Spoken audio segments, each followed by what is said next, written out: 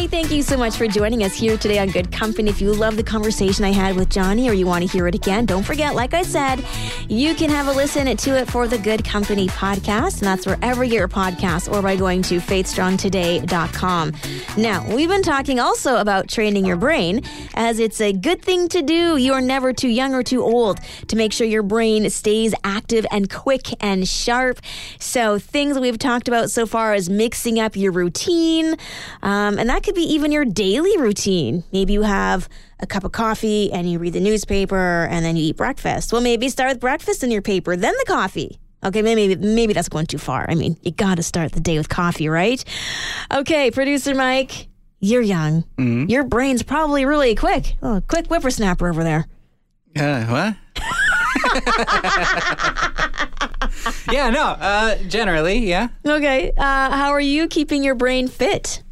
You know what? Me and my friends will have conversations on a regular basis, just trying to challenge our opinions, our views on things, talk about social events, current events, sports, philosophy, anything, right? Yeah. That sort of like gets you talking and gets you thinking differently. Yeah. My grandpa used to say, the day you stop learning is the day you die. Ooh. So I feel like as long as you keep learning something, yeah, and talking is the greatest way for me to learn. So yeah, amazing. And it's important to hear different perspectives too. Yeah. You get to see things from other people's point of view. You may not necessarily agree, but it might allow you to see something in a different way, which is thus forcing your brain to think outside of the box you've created for it. Right, and you don't have to agree with something for it to be added to that inventory of intelligence, right? Yeah. It's just something you store away for later and helps you relate to other people. Yeah, exactly. Yeah.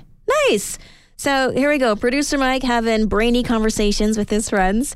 Lots of apps. I am seeing Ginny texting in at 905-338-1250. She says, I like to play games on my iPhone.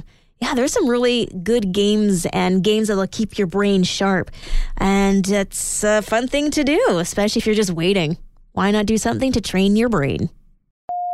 Did you know, I remember hearing it somewhere, that if you play Tetris within a certain amount of time of a traumatic event happening, you're less likely to suffer from post-traumatic stress disorder?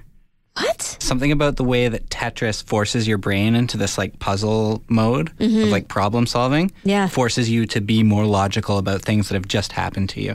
So if you play Tetris within like an hour of experiencing a car crash or something, it's less likely to affect you negatively with post-traumatic stress disorder. Yeah. Interesting. I don't know. You just mentioned the games and I was like, yeah, Bejeweled. But like games like that or Candy Crush have the same thing where like it... I don't know, just rewires your brain a little bit in the moment. Maybe that's why I really like those games. Could be. Every day's traumatic. That's really cool. Could help you, reframe your mind about something. Yeah. That's going on in the day. Yeah. I don't know. I'm going to have my kids play Tetris. That's why us kids of the 80s were so well adjusted. All we had was Tetris. Cricking your neck in the Game Boy, right? Yeah. Yeah. I love that.